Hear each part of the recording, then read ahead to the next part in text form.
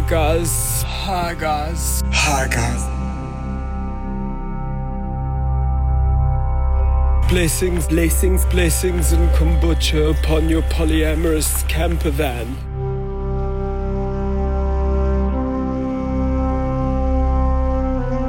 It's me, your Namaste Bae, your Namaste Bae.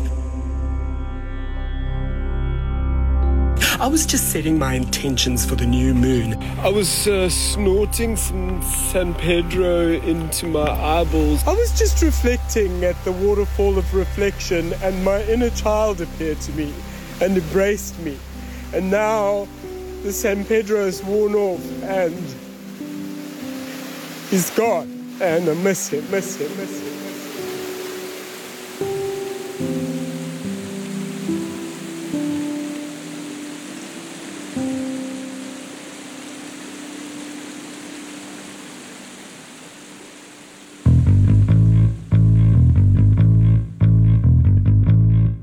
Namaste means Schalk beside note here, and welcome to another episode of Your Mom with Schalk.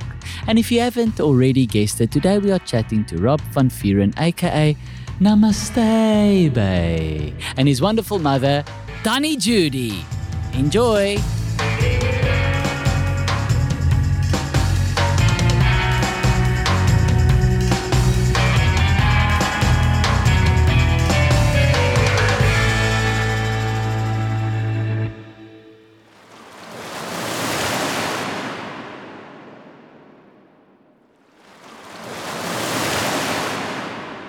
I am sitting here with Rob van Vuuren and his mom, Tannie Judy.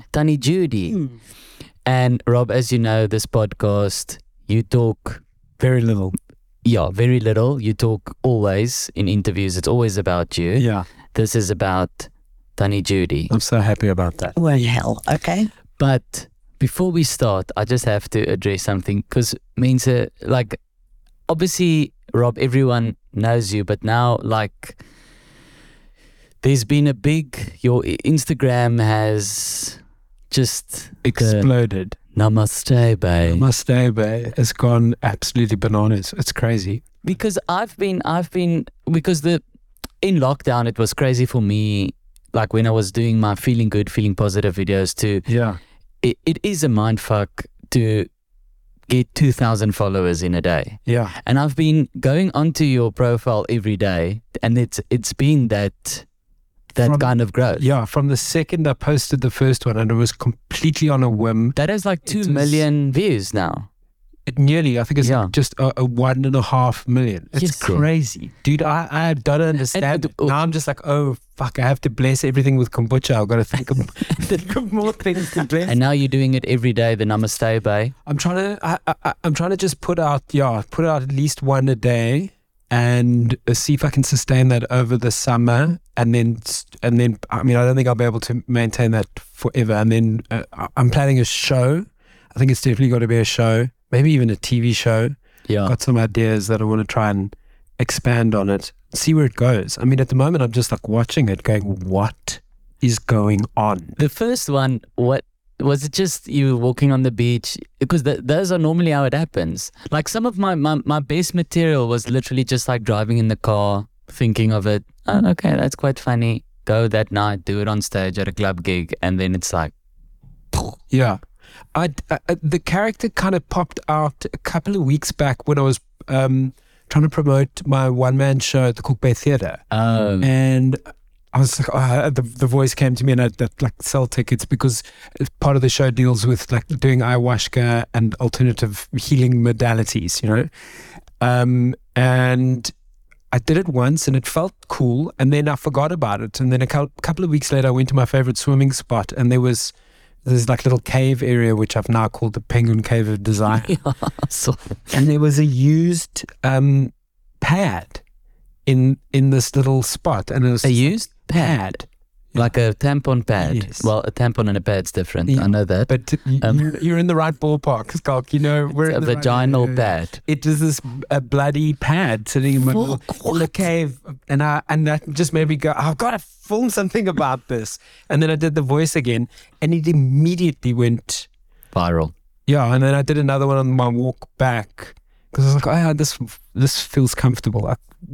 And are people seeing you now going, Namaste Bae, Namaste Bae? Yeah. Just like I'm so relieved. I thought it was Namaste Lay. So just Namaste Bae. Namaste Bae. What does that mean? Bae is like it's slang for like, it became like, instead of baby, you're like, you my bae. Oh, okay. Yeah. You just my bae, not my Like baby. an educational program. Yeah, ask your granddaughter. She'll explain all the slang. But I actually talk in my new show. It's called Keeping Up because that's where I'm at now, age-wise, is I can't keep up anymore with all the slang. Can you imagine how I feel? But I think at your age, Tannie Judy, you just don't try anymore. Yeah. You know what you know. I think he's saying it doesn't matter. It just doesn't matter anymore. I'm so relieved. You know what you know and you stick to it. And you don't need to, if you've gotten this far, then That's it. I made it this far. You're still struggling with that desire to want to understand and keep up. I still want to be like, also because we comics, I want to be like relevant with young people. I don't want eventually like, I'm already getting kids coming to me saying like, my mom loves you. And then I'm like, what about you? You like young and... to the best of us, Schalk. You're like young and cool. Why don't you love me as well? No. And then they're like, my mom watches you all the time on Facebook. I'm like, then what are you doing? Well, she's watching me. No, I'm watching TikTok or whatever. I'm like, Anyway, okay. Rob, enough about you. I just needed to talk about that because that's crazy. That's great. But Tannie Debbie... No, ek is Judy, nie Debbie nie. Oh, fuck, I sorry. don't know who the hell Debbie was. But it's not me. It was another older woman in my life. I'm sorry. older? I think it Older was... than me, you mean? I've done a few of these episodes now in a week, and there was, I don't know who Tannie Debbie was. Sorry, Tannie Debbie, if you're listening to this, but it was someone else's mom. Sorry, Tannie Judy. Yeah. And I'm gonna leave that in. I'm not gonna edit out that mistake of mine, got my mom's so name that wrong. I will. Didn't invite me to his wedding and he will got own your it. name wrong. Yeah, I will own it.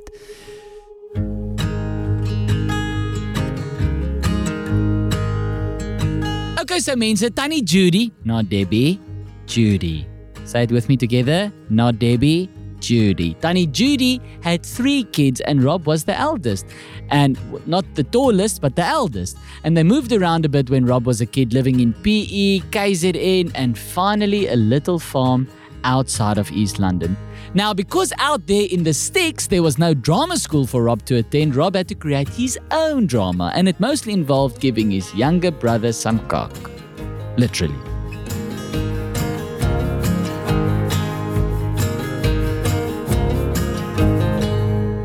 How would he bully them? What do you mean? Like mean bullying? I can't even begin to tell you those things. Tell me one example. I'll tell you the big, I can't tell you some of them. I think you can. I don't that's think I the whole can. point of it. I think you should tell Schalk the cow poo story. He used to do terrible things like that. He threw cow poo at his brother and sister. They were like living in a Saw movie with Rob is Jigsaw, just like, I want to play a game. picking up cow shit. There was one part of the tree that you had to access via a ladder, and my brother went up, and I took the ladder away, and then there was there was a lot of cow shit and horse shit lying around, which I then threw at him. And then you found out, and you came out, and you were furious, and you made me put up the ladder, and Gary came down, and you sent me up and took the ladder, and then he could have free throws at me. God's truth. I don't remember these things. You don't remember that? No. You sent me up the ladder. Okay, Gary, now you throw shit at your brother. Totally. Now you made throw me shit. strip to my scants, and I went up, and then... You know, you Okay, said you true. were a naughty bugger. I forgot, Rob, how naughty. And he missed every single I time. wish I could put you in time And you're out. probably taunting him from miss, which is even like the bullying just continues. And the big thing was, him and his brother, they're 2.5 years apart. So it's Robbie, Gary, and Dale. Dale is the youngest daughter. Yeah. And they used to play rugby and build rafts and build tree houses, and poor Dale would sit there. And the big thing was, nobody wants to play with me. So I'd say, play with your sister. And they'd play a bit, and then they'd get bored with her. And one day, they went down to the dam, and they made a raft. And they went off from the raft into the middle of the dam, and the bloody thing sank. And Dale stood on the edge of the dam, laughing like mad. Call mommy. The boys were saying, call mommy. She said, She just watched them and laughed. So she got her bit back. But he was a very protective older brother. As well as throwing the cow. What do your other kids do now? They're like in an institution or shame in and out, you know. It's all my fault. It's all Rob's fault. Traumatized them. And you know, like, I mean, people like Rob obviously get asked in interviews all the time, you know, like when did you know you were funny, or when did you know like performance was, but normally the artist remembers it later than the mother. So when did you kind of get a feeling that like this child of mine can maybe be a performer one day? You know, it was Robbie is always known, which I think he's very blessed. He's always known he wanted to be on the stage. I used to get quite embarrassed. He was this little picky, and they'd say, what do you want to do when you're big? And he'd say, I want to be an actor. And I would die of embarrassment. Why were you embarrassed? What the hell? Why not a doctor or a lawyer? Or a fireman even? But a fireman even? Yes. Even a fireman. And you know, I'd try and, when they'd say to Rob, what do you want? I'd try and move him out the way so that he would. And as he grew older, and that's brilliant. We spent many years at Graham Sound Festival, and he grew to love it even more. And I'll never forget when it hit home that this is really my son's passion. He was in matric, and at matric he wrote drama as an extra subject. Yeah. And it almost like a bloody thesis they have to do in matric. Yes. And in those days, there were no computers in every home. Yeah. And I went to my husband's office over the weekend to type up his longhand written thing that he'd done. And the whole thing was about dreams, not sleeping dreams, but man's aspirations, dreams. Okay. And in there, Ekwaltomahel. Do you remember this, Rob? I remember the thing that he wrote there, and suddenly the truth hit home. It says, the worst sin that any man can commit is not to pursue his dream. Jeez, I've got goosebumps. And at matric. Yes. And but he'd been saying he wants to be an actor long before then, but this was in this flippant thesis. The worst sin. Any man is not to not. I think that's because there's probably worse sins. Let's be honest. No, but this is what I'm not saying. This is what you said when you were 16 years old. The murder's up there, definitely. Yeah, and he said, you don't have to succeed at your dream, but you have to try. You have to try. That is the worst sin of all. And I stopped and I realized, oh my God, this child's got to be an actor. It's what he wants to do. I can't. Then I'll be committing the worst. I had no idea that it was because you were so supportive throughout. I never had an idea that you were but before that even was Rob sort of always the star of the school play, or was there plays? There was plays, but he was never necessarily the star. We used to do a lot of nativity plays growing up. Yes, and that's also a family tradition. The kids have to do a play on Christmas Eve, whether it's Nativity or Scrooge. What, just in your household? In our household. Okay. We always used to have friends that drove from all over to come and spend Christmas. The three of them, or the cousins? The cousins, the friends, the whole kind of collective. The wise man, Joseph, everyone. And Robbie always loved that. I would write the plays and rap. What do you mean? Rap songs. What do you mean write the plays? I mean the story is already. We would adapt it. We would do our the hip hop birds. Totally, like Fresh Prince of Bel-Air, Nativity. We had my sister gave birth to Jesus the one time. Yes, it was very graphic. It was yeah. Joseph rapping. You directed that one. I directed that one. The audience was shocked. We had to have an age restriction. That's not true. No, that's not true. No, it was always very sweet. But there was also at Lily Fontaine. I did Tom Sawyer. Yes. And I had a tiny little part in that. But that was important to you. Yeah, and then I was cast as the Artful Dodger in the next year's production of Oliver Twist. Yes. And then we moved to Maritzburg. And that broke me. No, he was also a boy, and we moved halfway through the year. The best part I've never played was meant for me. The Artful Dodger. Imagine me as the Artful Dodger, dude. It would be. Do you even know what the Artful Dodger is? No, I can see from your eyes. You have no idea what. No, I'm not a big Oliver Twist fan. No. Okay, I'm sorry about that. You missed out on so much. So as did I. I missed out on Artful Dodger. Okay, well, I'll ask Neil, who's editing this podcast, to just go. Is there Oliver Twist movie or something? Just to put in a line from the Artful Dodger, so that people can know like what your lines would have been. What you staring at? Been running away from the beak, have you? The what? Now, don't say you don't know what a beak is, my flesh mate. For your information, a beak's a magistrate. Consider yourself at home. Consider yourself one of the family. I've taken to you so strong. Is that one of the leads? Yeah. Okay. He's the chief pickpocket of this gang of pickpockets. Okay, that's a cool one. He's so cool. But he's a kid. Yeah. He's like a master pickpocket. And you never got to. Never got to play. Shame.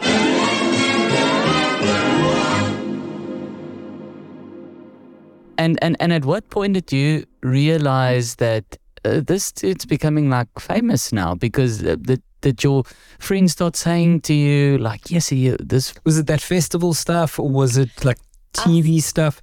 You know, Robbie, I really saw your talent was in those early roads, Squad and Marmite, and then Mung was mind-blowingly good show, one-man show. But the first time that I realized people recognized him was in a mall in Joburg, when they said, there's Twaki. And then I was known as Twaki's mom. You know how frightening that is? Because Twaki's mom apparently blew up in a boerewors factory or something. And everybody said, there's Twaki's mom. And I was known as Twaki's mom.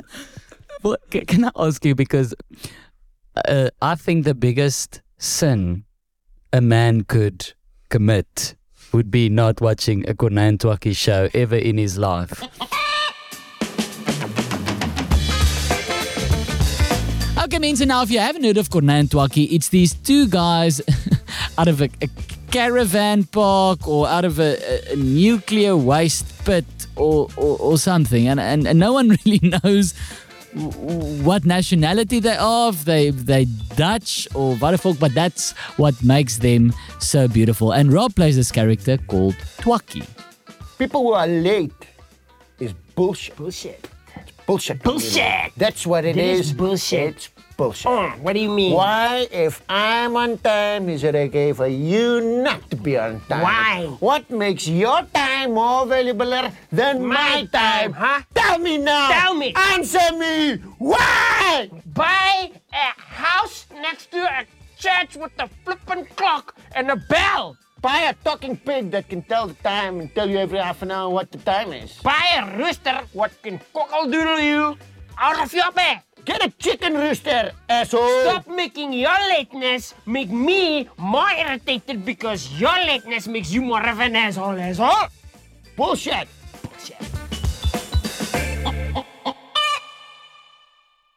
But I remember taking my now wife, Mika. She'd never seen Corné Twaki. She'd known about them. We went to the festival. Luckily, you guys were doing it then after not doing it for a long time. And I said, okay, we have to go watch Corné Twaki. And it like absolutely blew her mind. Did you like it at first? Because I mean, that is like really off the rails, crazy. Like, I actually am quite surprised that, because at the Edinburgh Festival, there's crazy stuff like that. And often I watch those productions and I think this wouldn't work in South Africa because our audiences are quite conservative. And it's just so random almost that I don't know. So I'm actually quite it's actually quite a feather in our hat as South Africans that everyone embraced Kona Ntwaki, because it was so out there. Yeah, you would very think that much. most people would just be like, what the fuck is this? Yeah, I wouldn't understand it. Yeah. I loved it. I thought it was hilarious, but I was terrified because I thought exactly what you thought. I thought, he's just making a fool of himself. You said to me, you said, Twaki, listen to me, little Twaki. Little Twaki, come here. Today you can do the dance bullshit, Twaki, because I know, Twaki, that I always get to do the dance bullshit. Now when I've got the bullshit, you say my bullshit is bullshit. That's all he's doing. Nobody's gonna understand. He's putting a big humor. dildo in his pants. What was that? God. What is that thing you put in? Is it I didn't have one. That's Cornet. He had. Oh, yeah, he had the appendage. That's all natural. Hey, not everyone embraced Kona Ntwaki as well. No. We had people who didn't. You got into trouble. The TV show, didn't they? Right. Had lots of complaints. Was there ever members of the family? Because when I started stand-up, when I had my first TV appearance, it was like Comedy Central, Barry Hilton and Friends. And then I had a 5-minute spot on there. And then, there were like obviously some family members who sent my mom messages going, what is Schalky doing? Because, they found the swearing very offensive. Were there like family members or whatever calling you, being like, what the hell, this Kona Ntwaki thing when it was on TV? No one Was did. everyone very supportive? No, nobody did. I think they were too scared of me. Mm. No, Because they saw how much you loved it. I mean, no one was going to change your mind. and I mean, some of his stuff was lovely. So maybe what we did is not take the conservative aunties to Kona Ntwaki, but maybe took them to mine so we could go. No, that's not true. There wasn't. I had no idea what they were saying Yeah, around the braai, yeah. but never to me. The whole family been very supportive.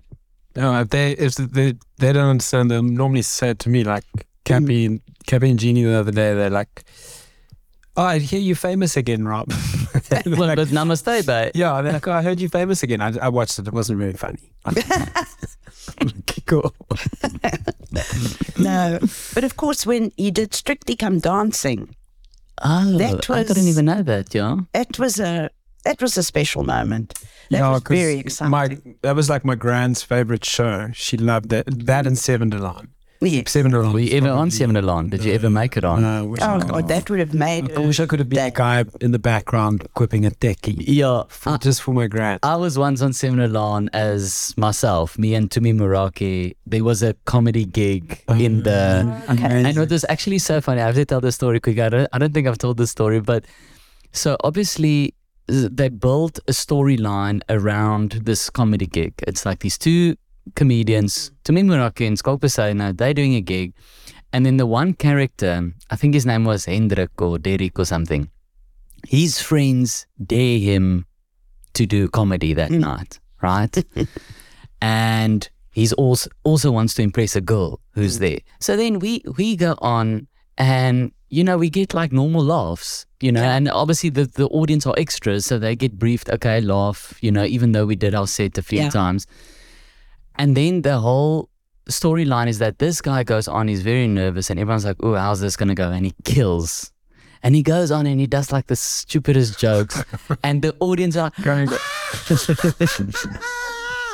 and I was sitting there thinking like, fuck, this makes everyone watching Simulon, which is like millions of people, this makes stand-up now look so easy. This like does everything we work so hard for as comedians to try and convince people it's not just talking cuck. Yeah. It's an art form. Yeah. But now obviously it's like all fake and acting, and he goes on and he's like, yo, no, like I was on my tracker the other day, and everyone's like, wow. And I was like, this is, and then he's supposed to, at some stage, the camera cuts to us, and me and Tumi have to give him like a thumbs up, nod of approval, like well done. Oh, that was so difficult for me to do, because I was like, this is not even good, and he's getting and now they putting that idea out there that anyone can just like go tell like a grappie on stage and like, wow, you can be a comedian. But when did the stand-up comedy start? I remember that was like 2011. No, because that was my first year at the festival, and then Rob was doing Rob van Vuuren is Rob van Vuuren. And that was your first stand-up show. Yeah, I think that was 2009. think it was 2009. Maybe you did it That's again. when I started stand-up. Okay, cool. Yeah. I was terrified of the stand-up thing. Because he's not a character. Yes, I suppose so. But not only that, I went to a number of stand-up shows years ago with Mel, what was his name? Mel Miller. Mel Miller and all those guys. Joe Parker. Yes, Mark and I Banks. always felt very anxious. That they were going to in pick the on you audience. or what? No, not at all. But they were going to fail. They were going to fail. And I'd sit there and I'd, oh God, these poor guys. And I'd feel so anxious. Is that that watching a comedian fail is a horrible. anxiety. Yes. Horrible. And I was so, and I thought, God, I'm never going to be able to watch him because how am I going to get over this anxiety? Because it was very real. I felt so for those guys. It's such a high-stakes environment. Yes, that you had to drag me to those stand-ups. But then when I saw Robbie and he was so relaxed, I thought, oh, no, I can do this. I can watch these shows. God, but you were there at that gig that I did in Musenberg at the station where I died so horribly. Obviously, It was back early days with Ndemiso. Yeah. When he was still living in Cape Town before we moved to Joburg. I blocked that Came out. over and killed, and I went out and just Jeez, but Rob died. and I have had some deaths on the same nights together. Together. And one of my worst deaths was Rob did well, but I had this idea in my head because Rob and I at some stage were performing so much together that I'd like memorized that toenail joke. And then at Ramfest, I said, you know, it's going to be funny. I'm going to go do your gag. I'm not going to do my own material. I'm going to go and do the toenail joke. It's like a 7 to 10 minute bit that he knows off by heart. And Rob, I remember his face being like, it was kind of like, yeah, dude, go for it. But I mean, you weren't like, I think that's a great idea. But maybe you were also like interested to see how's this going to go. That Ramfest gig was so hectic because do you remember the sound was in one place and the stage was in another and the heat was fucking intense. We had to try And and like put guys are sound checking drums like behind us. Oh my goodness. Yeah, so we got to the point, we'd already done about 3 shows, I think, through the course of the weekend, and you were like, fuck it, I'm going to do it was the end, and I was like, I just wanted to like mess around. And now obviously like Rob's style of comedy is like you have to commit to the gag. Like if you the toenail that's like you have to like really be the toenail, you know. And people were just they got what I was doing. It's not like they didn't get it. It was just cock. You know, they were just like, why are you doing someone else's joke? You didn't get one laugh. You died so badly with my material, but you did it word for word. You did it pretty well. I did it perfectly. And it made me go, well, maybe the material's not funny at all. Maybe you'll be getting sympathy laughs this whole time. Yeah, maybe you must just go up there and just do mom comedy. I think so. And then Tannie Judy, you started watching Rob stand up, and you like it now. Do you watch his go-to shows? I love it. Yeah, I love it.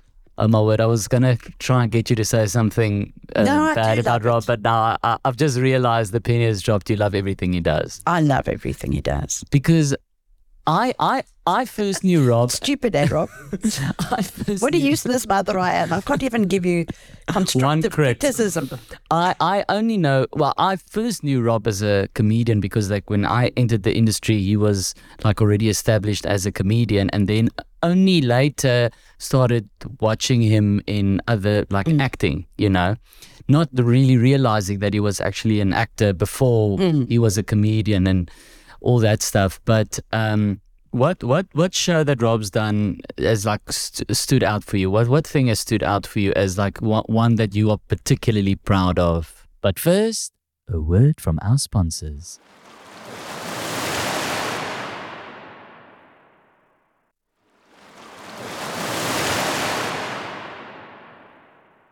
Now, Mensa, before the break, I asked Tannie Judy what stands out for her as some of Rob's best work. If it's not Namaste Bae or Corneille and Twaki, what is it?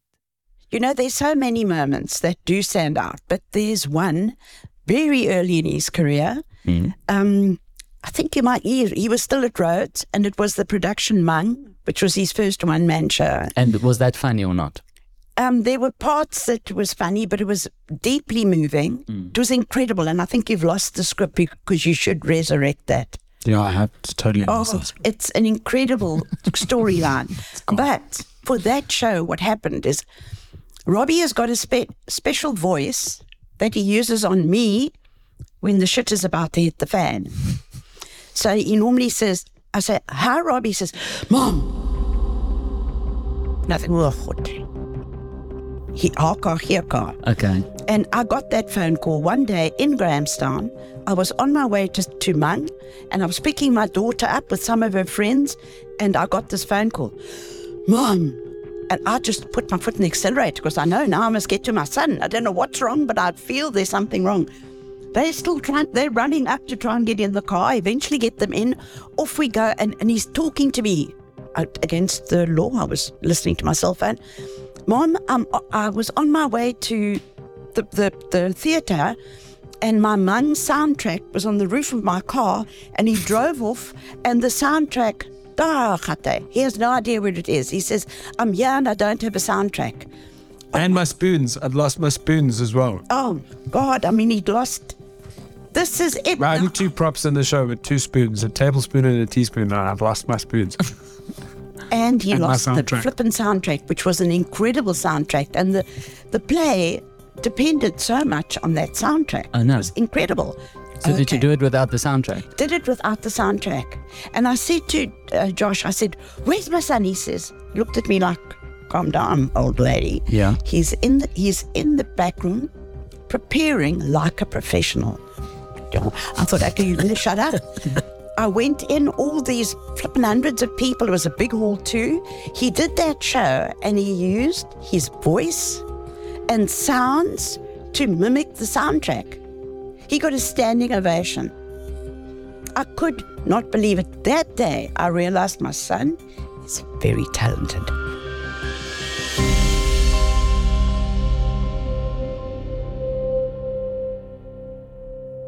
What for you, Rob, is like something that like stands out in your career as like a wow moment?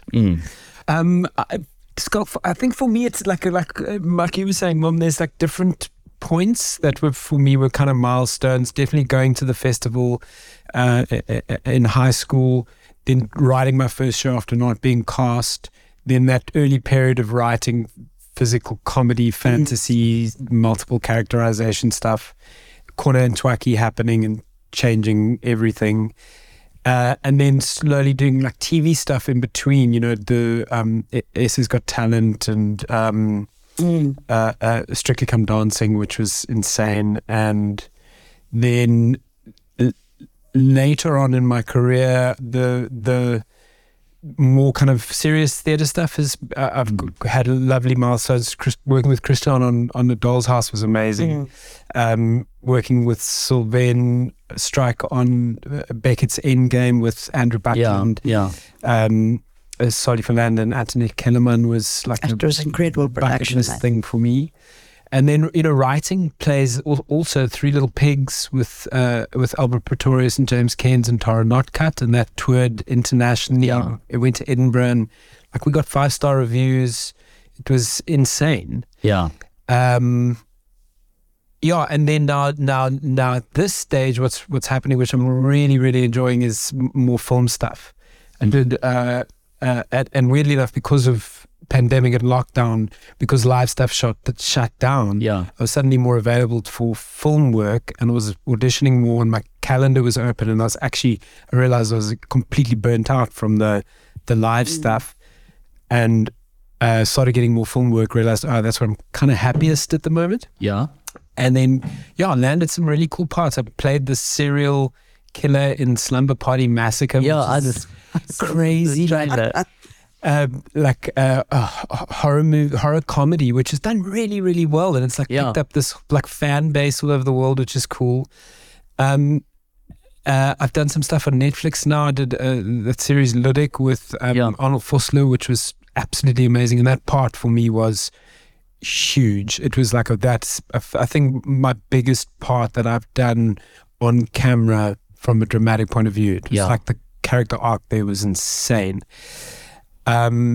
yeah, and I've got another film coming out with Netflix soon, and a couple of projects lined up next year. So that's like, yeah, it's all these different things. Yeah. I'm really glad that I get to do all the different things, and I'm still doing a little bit of everything. I asked you what stands out, and you just listed everything you've ever done. That's not everything I've ever done, Scott. Pretty much. I didn't even mention stand-up. Everything except throwing your brother with cow shit. I wanted to ask, because Rob mentioned at the beginning about like are you on a health journey at the moment, Rob? Or like you said in your new show, you talk about ayahuasca, you're doing ayahuasca. Yeah, I guess definitely. Health, wellness, fitness, trying to survive and cope with trauma. You know, what trauma? The trauma of living, of our lives, your whole life. Yeah, and trying to get to a point where I have more clarity, I think, or I don't know.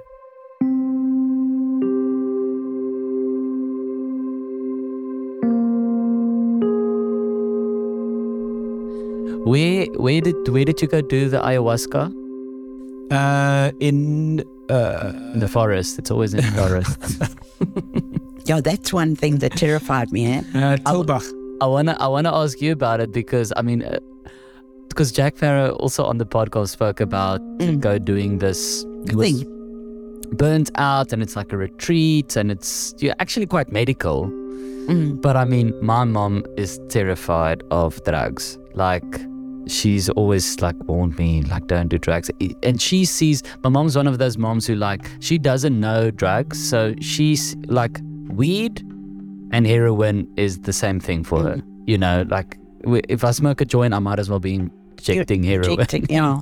So she's so terrified of drugs. If I had to tell my mom I'm going to Tilbach to ayahuasca and it makes you see things, oh my word, she would freak out. But where do you stand with all that kind of hallucinogenic?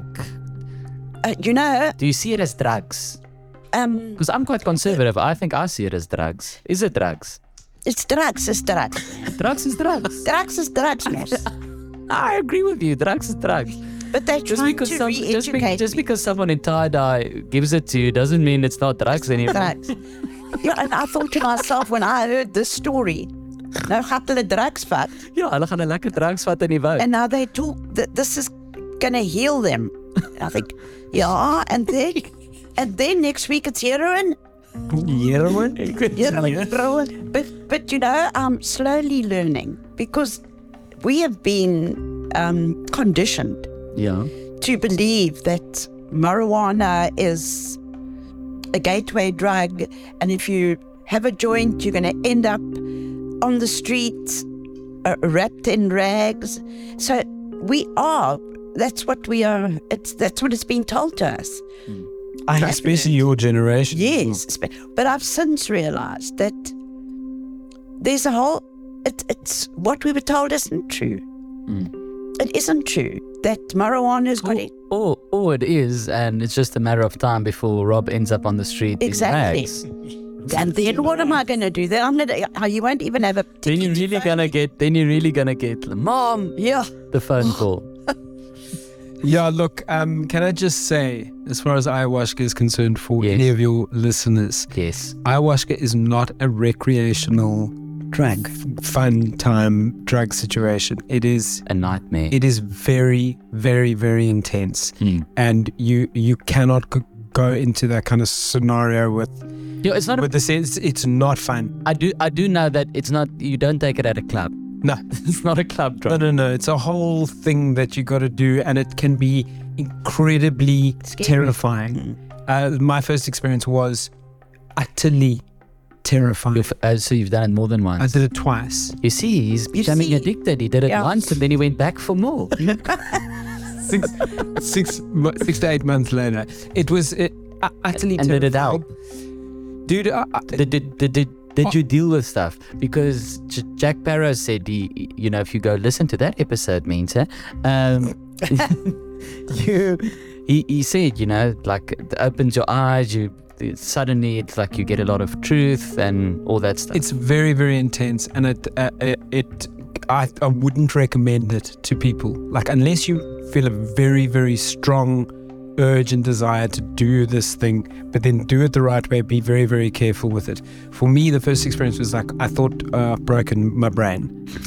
This was a Not bad... going to write a joke again. Yeah. Yeah. And then I went to sleep, and then I woke up and I felt amazing, and I had this lightness and a clarity, and I had a sense, I think my biggest takeaway from it was compassion. I had a really deep felt sense of compassion for myself and for everyone else around me. And that feeling was incredibly comforting and incredibly cathartic, and it stayed with me literally for like 6 to 8 months. And then I did another Then you didn't give a shit again. No, and then I had another ceremony. It was a lot lighter experience. It wasn't quite as intense, but I had that same feeling of, and I still have that feeling of, a different sense of compassion for myself and then everything around me. That was my big takeaway from it. But I would not recommend it as a thing, and it is, in my mind, not a drug. It's like a medicine that is very, very, very powerful and needs to be treated with. Now, does it rewire your brain? Because I've heard talk about that. Because maybe I need my brain. Well, I think it did rewire my brain a little bit in a good way.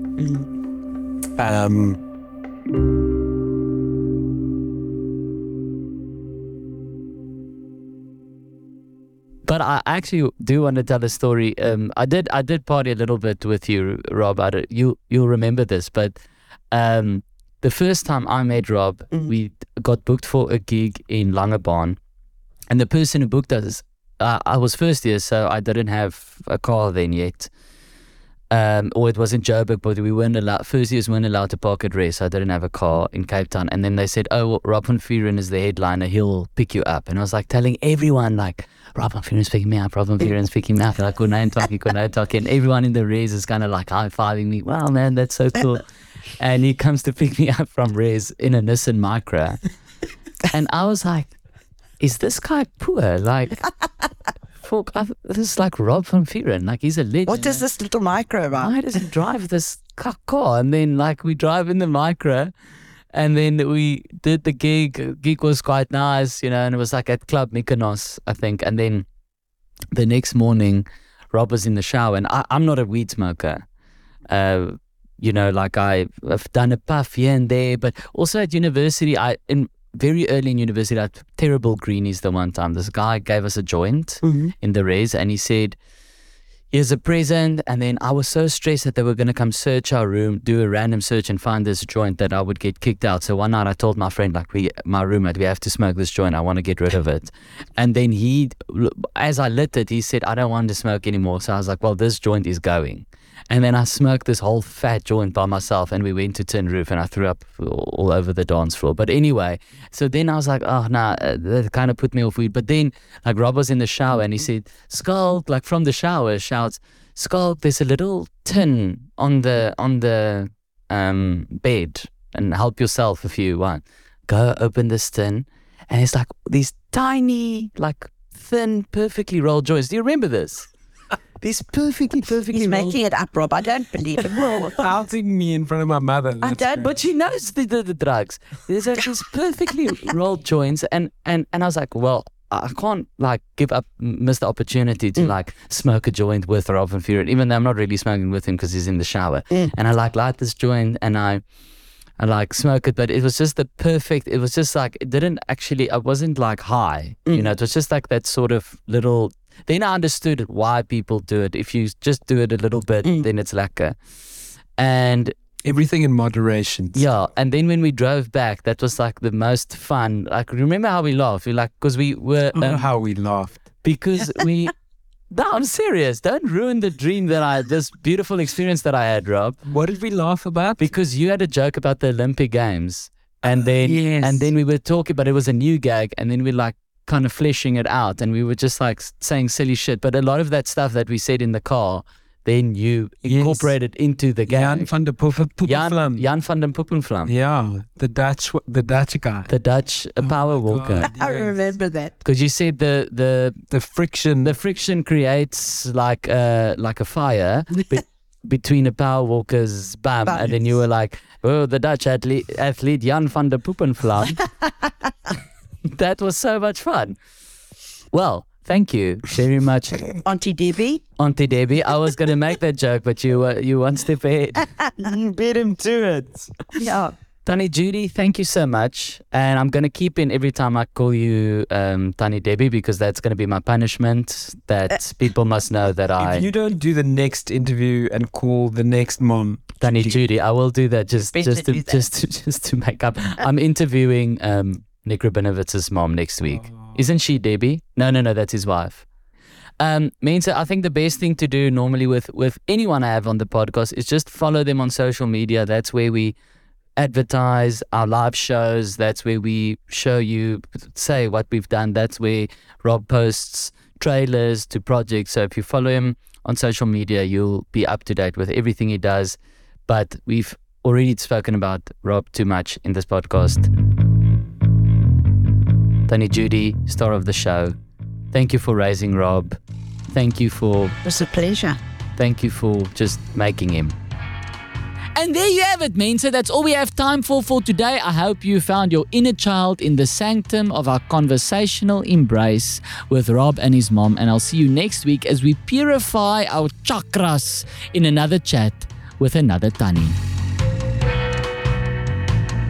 Your Mom with Schalk is a Telltale Media production and hosted by me, Schalk Beside Note. And if you haven't already, by this stage, so far deep into the season, please subscribe and rate this podcast on whatever platform you're listening on.